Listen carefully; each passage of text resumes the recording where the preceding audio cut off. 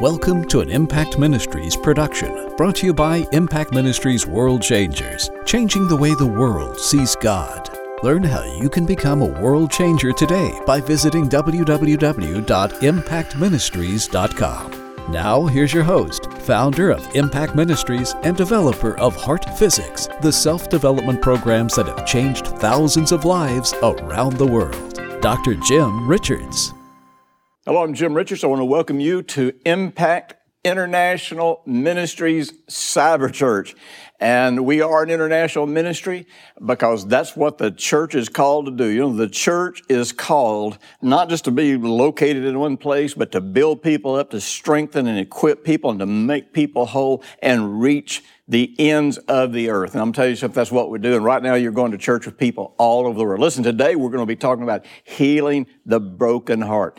And I want you to understand something.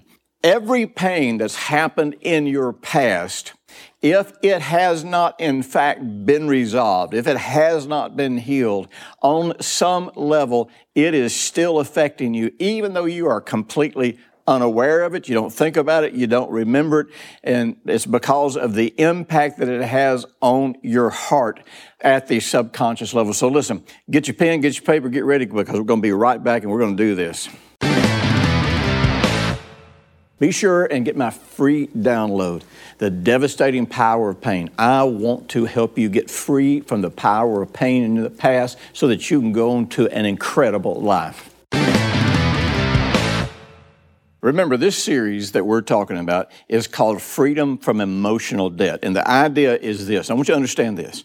Every time we have trauma anywhere in our lives, big or small, we don't have to remember it. We don't have to be conscious of it. It doesn't have to be something that we think about. But when we have had trauma, that has not been resolved. It has not been sent away. It has not been healed, or it hasn't been processed, or whatever terminology you want to use. That's sort of like putting a charge on a credit card that actually builds up interest, because as life goes by and as time goes by, it keeps influencing us, and that debt gets bigger and bigger and bigger and bigger. Then in our lives today, the things that we do that mess up our relationships, that keep us from trusting God, that keep us from pursuing opportunity that comes to us, all of those losses are payments that you're making on the emotional debt from the past. I want to tell you something. You can get that debt totally canceled, and you can wipe the slate clean, and you can come to a place to where you are living free from the power and the pain of the past. Because what we're talking about is freedom from emotional debt / the healing of the broken heart. Now remember, we compared this, we didn't just compare it to PTSD, rather. We in fact said, and I know it's a bold statement, is that all trauma from the past that is affecting you today is a form of post-traumatic stress syndrome. Now I'm going to tell you something. You know, people will just tell you, buck up, be tough, get over it, and all that kind of stuff. And you know, you want to. I don't meet many people. The only people I meet, in fact, who don't want to get over the past is when the past gives them a justification for some type of destructive life that they're living today. And usually, that's not even an intellectual decision. It's just because they haven't been able to get out of the life. They don't see any way to stop being jerks. They don't see any way to stop being rude. They don't see any way to stop being the victim. So they just surrender to their past and say, my past made me this way. I want to tell you something. Once you reach the place where that's your position, you know, the past made me this way, you have given up.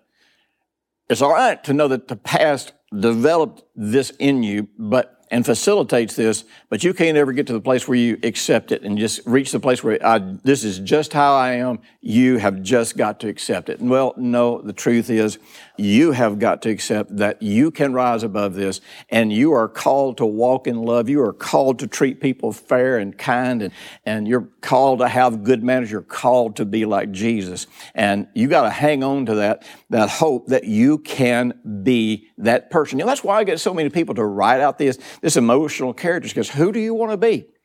Because if you don't know who you want to be, you have no target, you're not going anywhere. But anyhow, you know, we've had these traumatic events, and once we've had a traumatic event, then in the future, we have events that we call triggers. They're associations.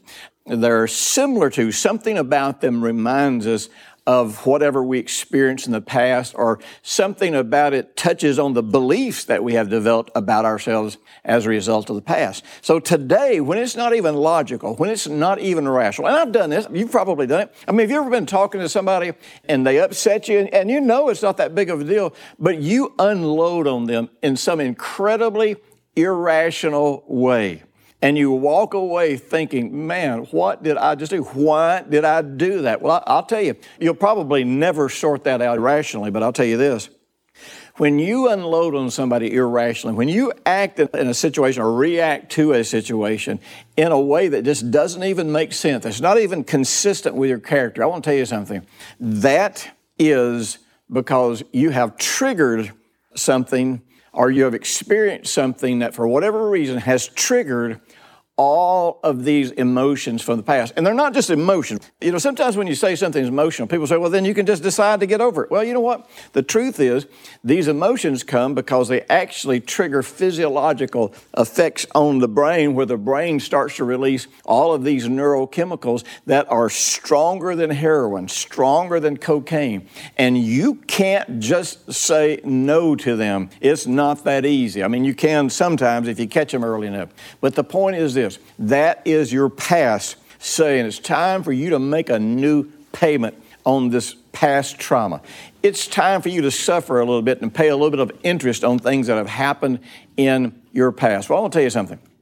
You're going to keep not only drawing those situations into your life. You're not only going to keep being irrational or unfair or unkind in these certain situations where you get triggered, but these situations now are going to create new situations in your life that cause new trauma to your soul. Because, listen, sin, anything that you do that causes you to behave as less than you are in Jesus, that causes you to see yourself as less than you are in Jesus, that causes you to think about yourself as less than how God sees you, who you are in Jesus. Anything that causes you to think, feel, behave, or see yourself as less than you really are in your relationship to God, that's called sin. And that traumatizes your conscience. And, you know, we talked in one of the programs about conscience, and I go into great detail in the series. Listen, I'm giving you everything I can in these broadcasts. And this is one of the reasons that most of the time now when I get on a subject, I'll go for 2 months on a subject rather than a week, because I'm trying to give you everything that you can. But if you're wanting to take the big dive, the big plunge, and wanting to really invest in yourself, get the series, do all the exercises, and make this stuff work. But I want to tell you something.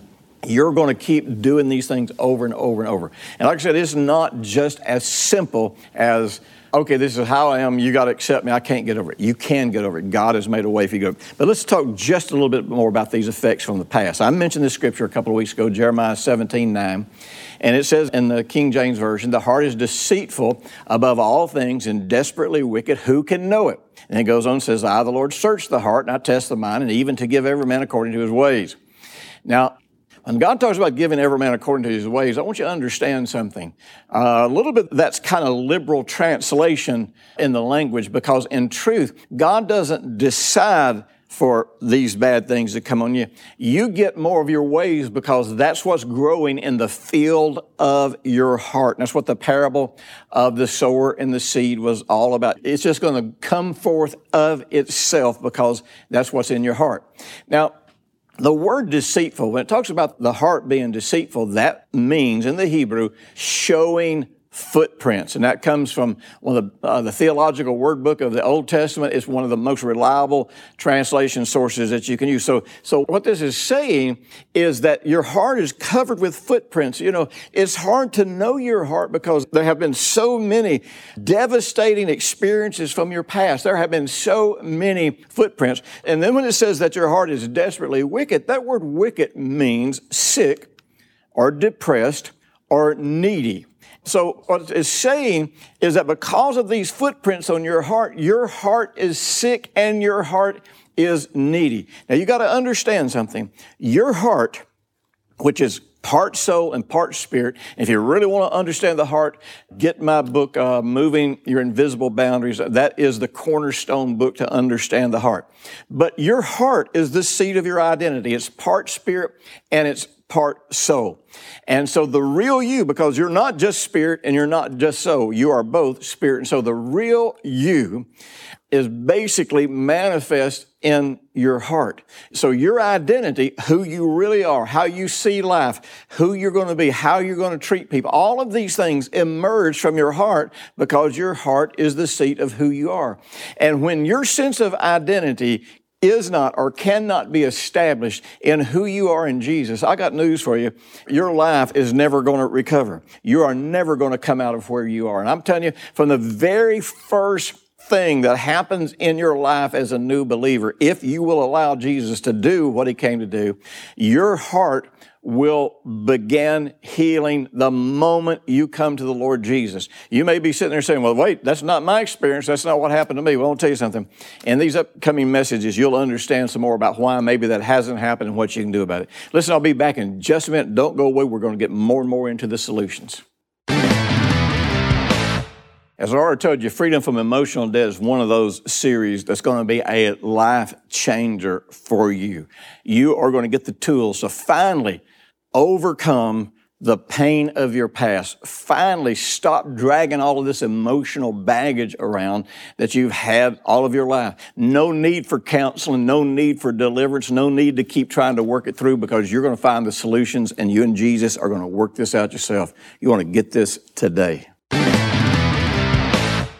The heart is the seat of your identity, but it's also the seat of your self-perception. We talked about this a couple of weeks ago, how that the two voices that speak from your heart comprise what the Bible calls your conscience. It's two sources of knowledge.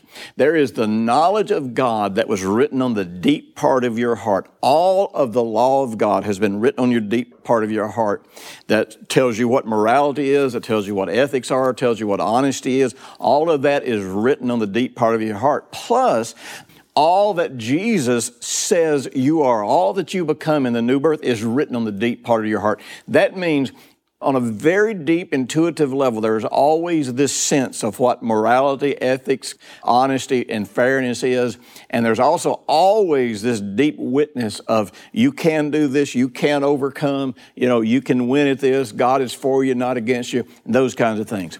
But then there's a second voice, and that second voice comes from the soul, which is made up of our conscious mind, and our conscious mind observes our behavior and takes in information. Now, if the information that we take in our conscious mind is inconsistent with the Word of God, then now we no longer have a single conscience, or what the Bible calls a good conscience. Now, a good conscience is a conscience that will make you healthy. It produces healthy. That word means healthy.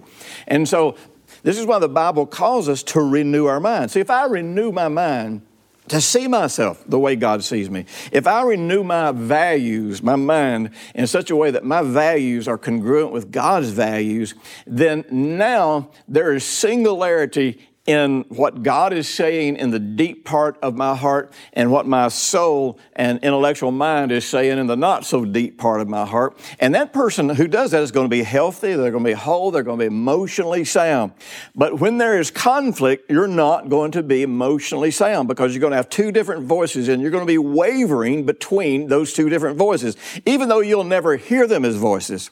They'll be more like feelings. They'll be more intuitive. But the conscious, because it creates your self-awareness, then this alters the way you see yourself. This is why the Apostle John warned us that when we don't walk in love, our heart condemns us. It's not when you go out and just commit adultery or just lie or cheat or steal or do some of the big sins. Anytime we are not walking in love, there is going to be an incongruence between what the Holy Spirit is saying in the deep part of my heart and what my mind and intellect and feelings and emotions are saying, and I'm going to be conflicted internally. And I'm going to lose my capacity to be able to see myself as God sees me. That's what sin does to you. It doesn't make God turn against you. It makes you incapable of seeing yourself. And if you can't see yourself as righteous, then you can't believe that God sees you as righteous. If you can't see yourself as forgiven, you can't believe that God has forgiven you, even though John says God's greater than our heart. Just because we think it or feel it in our heart doesn't mean it's true. But the problem is most people are going to succumb to what they feel in their heart. So now we've got these messed up identities from all of these pains of the past, and they not only affect the way we see and perceive ourselves, they affect the way we see God, because we assume that God sees us the way that we see us. We assume that people around us see us the way that we see us. You know, the reason people can't find a good spouse, it's not because of the way everybody else sees you, it's because of the way that you see you and the way that you assume that people see you. And I'll tell you what you'll do. You will go find people, you will end up dating people who treat you exactly like you believe you deserve to be treated. You don't want to be treated that way. You don't enjoy being treated that way, but I'm going to tell you something. You will find and be attracted to these people. You know, whatever our dysfunction is, we are always attracted to people who fit like a hand in a glove. Their dysfunction is kind of the polar opposite of ours. So our dysfunction, their dysfunction draws us together, and we try to find wholeness in this. You know, I've shared this with you, those who you've heard my personal testimony. I grew up feeling that I was unlovable. And this was a seed that was pretty much sown in me by my grandmother. You know, I grew up with murder in my heart. The very earliest emotion that I can ever remember, or deep emotion, was as a child, probably 4 years old, hiding with a butcher knife to try to stay awake until my dad went to sleep so I could cut his throat in his sleep. That's my first memory in life. I hate it and intended to kill my father. And then when he got out of our life and my mother remarried, I hated and intended to kill my stepfather. And I'll tell you, my brother and my sister and I, we carried the emotional wounds, and thank God we got out of them. But, you know, I've got the scars on my body, and my brother had his scars, and my stepfather had his scars because, buddy, we tried to carry this out. We were a bunch of dysfunctional people. So I had a lifetime of horrible relationships. I want you to understand something. When I talk about having horrible relationships, I'm not saying they were the other person's fault necessarily. I'm saying that it wouldn't matter if it was a good relationship or a bad relationship, a good person or a bad person, a skank or a saint. It didn't matter which one they were. I would make the relationship horrible. It really didn't matter. And if I didn't make the relationship horrible, I would always pick people who would make the relationship horrible. So how I saw myself dictated how I'd make my life, how I would make decisions. And my broken heart skewed my perception about everything in my life. And like I say, it drew dysfunctional people into my life that were the polar opposite of my dysfunction. So my dysfunction brought out their dysfunction, and their dysfunction brought out my dysfunction. Well, I want to tell you something. Jesus is the only cure for a broken heart. Jesus is the only one. You know, it's interesting. And, you know, I've studied a lot of psychology, and, you know, I've got degrees. I've gone to school. You know, I've got certified training. I was a certified substance abuse counselor for several years, had a detox program. So I worked in family counseling and all this kind of stuff. So I've got some experience here. And one of the things that I learned is many of the times cognitive therapy, in other words, therapy where people are kind of trying to remember their past, it actually makes issues worse for most people. So, you know, all counseling can really do, a good counselor can at least give us some good biblical solutions, and thank God for the good counselors out there. Thank God for the pastors and counselors who focus on what Jesus did instead of focusing on the past. But by and large, at the end of the day, until we come to Jesus in a way that we're totally surrendering our life to Him, the truth is, at best, all we can really do is modify our behavior. And I want you to understand something.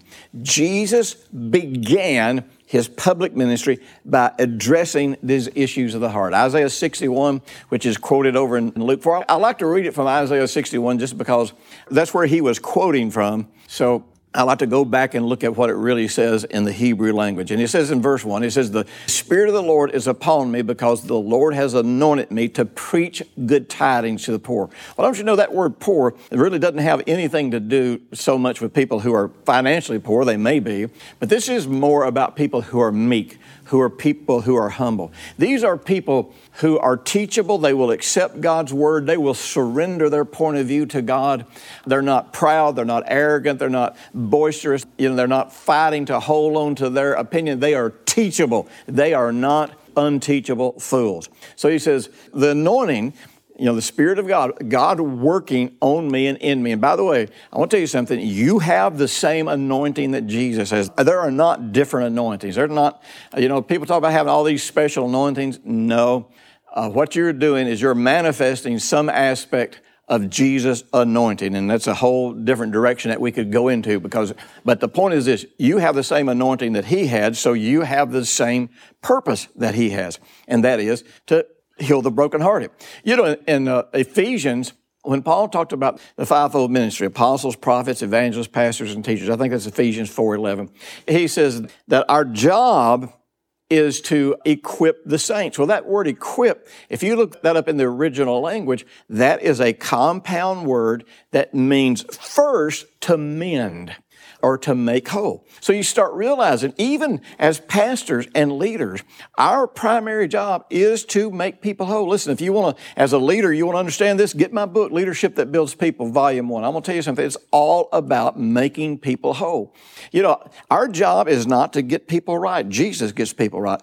When we think it's our job to get people right, we got to get them wrong first, and we don't want to go there. Our job is to get people whole, thus equipping them to get people whole. It's a whole pay-it-forward thing where if I can get you whole, you'll stop hurting people and you'll help other people get whole. But then he goes on to say, He has sent me to heal, and that word heal means to mend or to bind or to type the brokenhearted. I want to tell you something. Almost all of ministry is involved with dealing with people whose lives are being controlled and dictated through or because of their broken hearts, their pain of the past. And it doesn't matter how many messages a person hears. It doesn't matter how many invitations a person responds to. It doesn't matter how many deliverances a person goes through until people are mended, until they are made whole by the love of God, by a real life heart connection where they are not just talking about the love of God and quoting scriptures about the love of God, not just using that for an excuse to be goofy and offensive and justifying it because God loves you. But I'm talking about people who discover that God's madly in love with them and they fall madly in love with God and they start loving people. I'm going to tell you something. That is where the real connection absolutely takes place. And that is where there comes this incredible shift in your identity or your sense of your identity because you see who you really are in relationship to God. And that makes it possible for you to understand and see and perceive who God really is in relationship with you. Listen, I'm going to be back in just a minute for my mentoring moment, and I'm going to give you some practical applications that you can start today. Man, I really hope you're going to get this series, Freedom from Emotional Debt, because I'm going to give you access to some free things to add to the series. That's going to give you some exercises to do so that you will see some immediate results. You will instantaneously put an end to your pain. Be sure and get this series today. You know something? Jesus said that we needed to take this gospel of the kingdom to the ends of the earth. And you know something? That's what our world changers do. We take this gospel to prisons. We take this gospel to foreign leaders all over the world. We take this gospel to politicians. We take this gospel to radio hosts. We take this gospel to influencers. One of the things that we do is we influence influencers and help them touch the world. So I hope that you will consider becoming a world changer with us to take this gospel to the ends of the earth. And I hope you'll join us also in some of my meetings because that's a part of taking this message out. I'll be in April, I'll be in Edmonton, Canada. In May, I will be in Calgary. And you can go to my website or you can get my app and you can see I'm going to be at places all over North America for the rest of the year. And I hope you come out. I hope you'll bring your friends because we want people to get saved, healed, delivered, set free. And we want to end the emotional pain for your friends.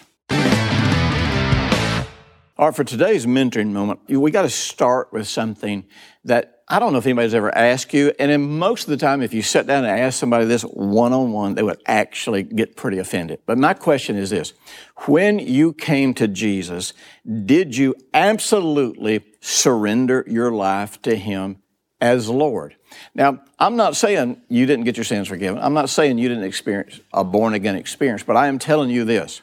The difference between somebody getting saved and struggling all of their life and somebody getting saved and it just seems like everything turns around and starts working for them is all based on the degree or the full intention of surrendering their life to Jesus as Lord. Now you might say, well, what does that look like? All right, it gets down to this. If Jesus is my Lord, first of all, He's my source of salvation. I'm not working for salvation. I'm not trying to earn salvation. Yet, if He's my Lord, I am trusting that everything that God has ever said in His Word about how I should treat somebody, about what I should believe, where my views about everything from politics to marriage to child raising, everything needs to be rooted and grounded in the Word of God. And Jesus showed us how to take the Word of God and always interpret it and apply it from the perspective of love. So the people whose lives just keep being crazy are the people who keep doing things their way. Now, let me ask you this. When you are making decisions, when you're deciding who you're going to vote for, when you're deciding how you're going to solve a problem with your wife, when you're deciding how you're going to raise up your kids, when you're deciding everything about whether or not you're going to lie, about your next paycheck, when you're doing all this, are you basing those decisions on the Word of God, not because you're trying to earn something, but because you want to be a light in the darkness? You want to be that person who influences the world around you. You want to be the people who bring the love of God to you. And I'm going to tell you something. It's not because you earn it, but you got to understand the heart brings forth of itself. And when love is not your primary motive, greed, anything else, then the heart grows that crop into your life, into your perception, into your world. So today I want you to decide, is Jesus really my Lord? And if not, make that decision now. Thanks for listening to the weekly Impact Ministries World Changers podcast with Dr. Jim Richards. If you like what you've just heard, we encourage you to share our web address, www.impactministries.com, with friends and colleagues. Be sure to check out the resources section of our website for previous podcasts and our videos. Join us next week for another great message by Dr. Jim Richards.